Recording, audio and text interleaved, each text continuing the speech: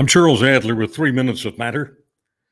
Marching in support of besieged Palestinian civilians is not anti-Semitic.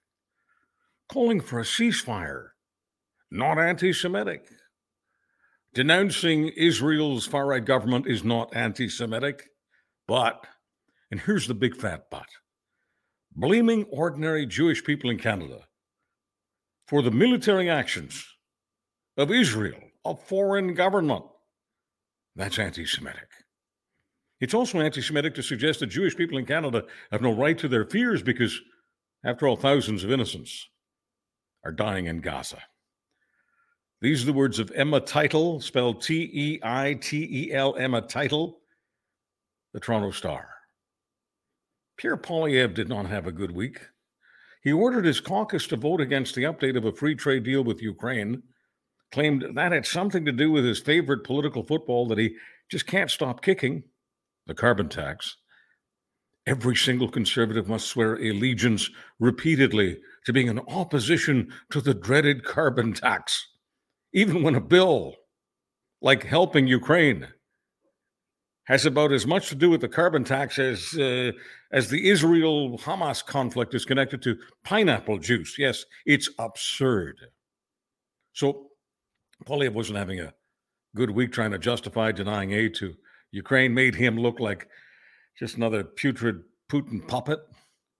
And then there was the car accident. I said accident on the U.S. side of the border at Niagara Falls.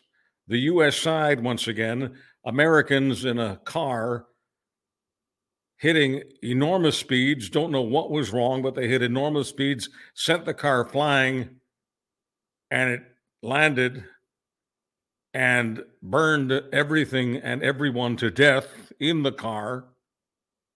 It was a horrible accident. It looked like terrorism to Fox. They claimed they had special sources telling them it was, and Pierre Poilievre decided to trust Fox News.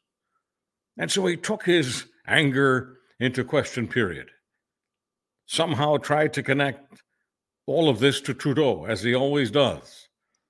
But the point is, he insisted it was terrorism, which it was not, despite Fox's delusions.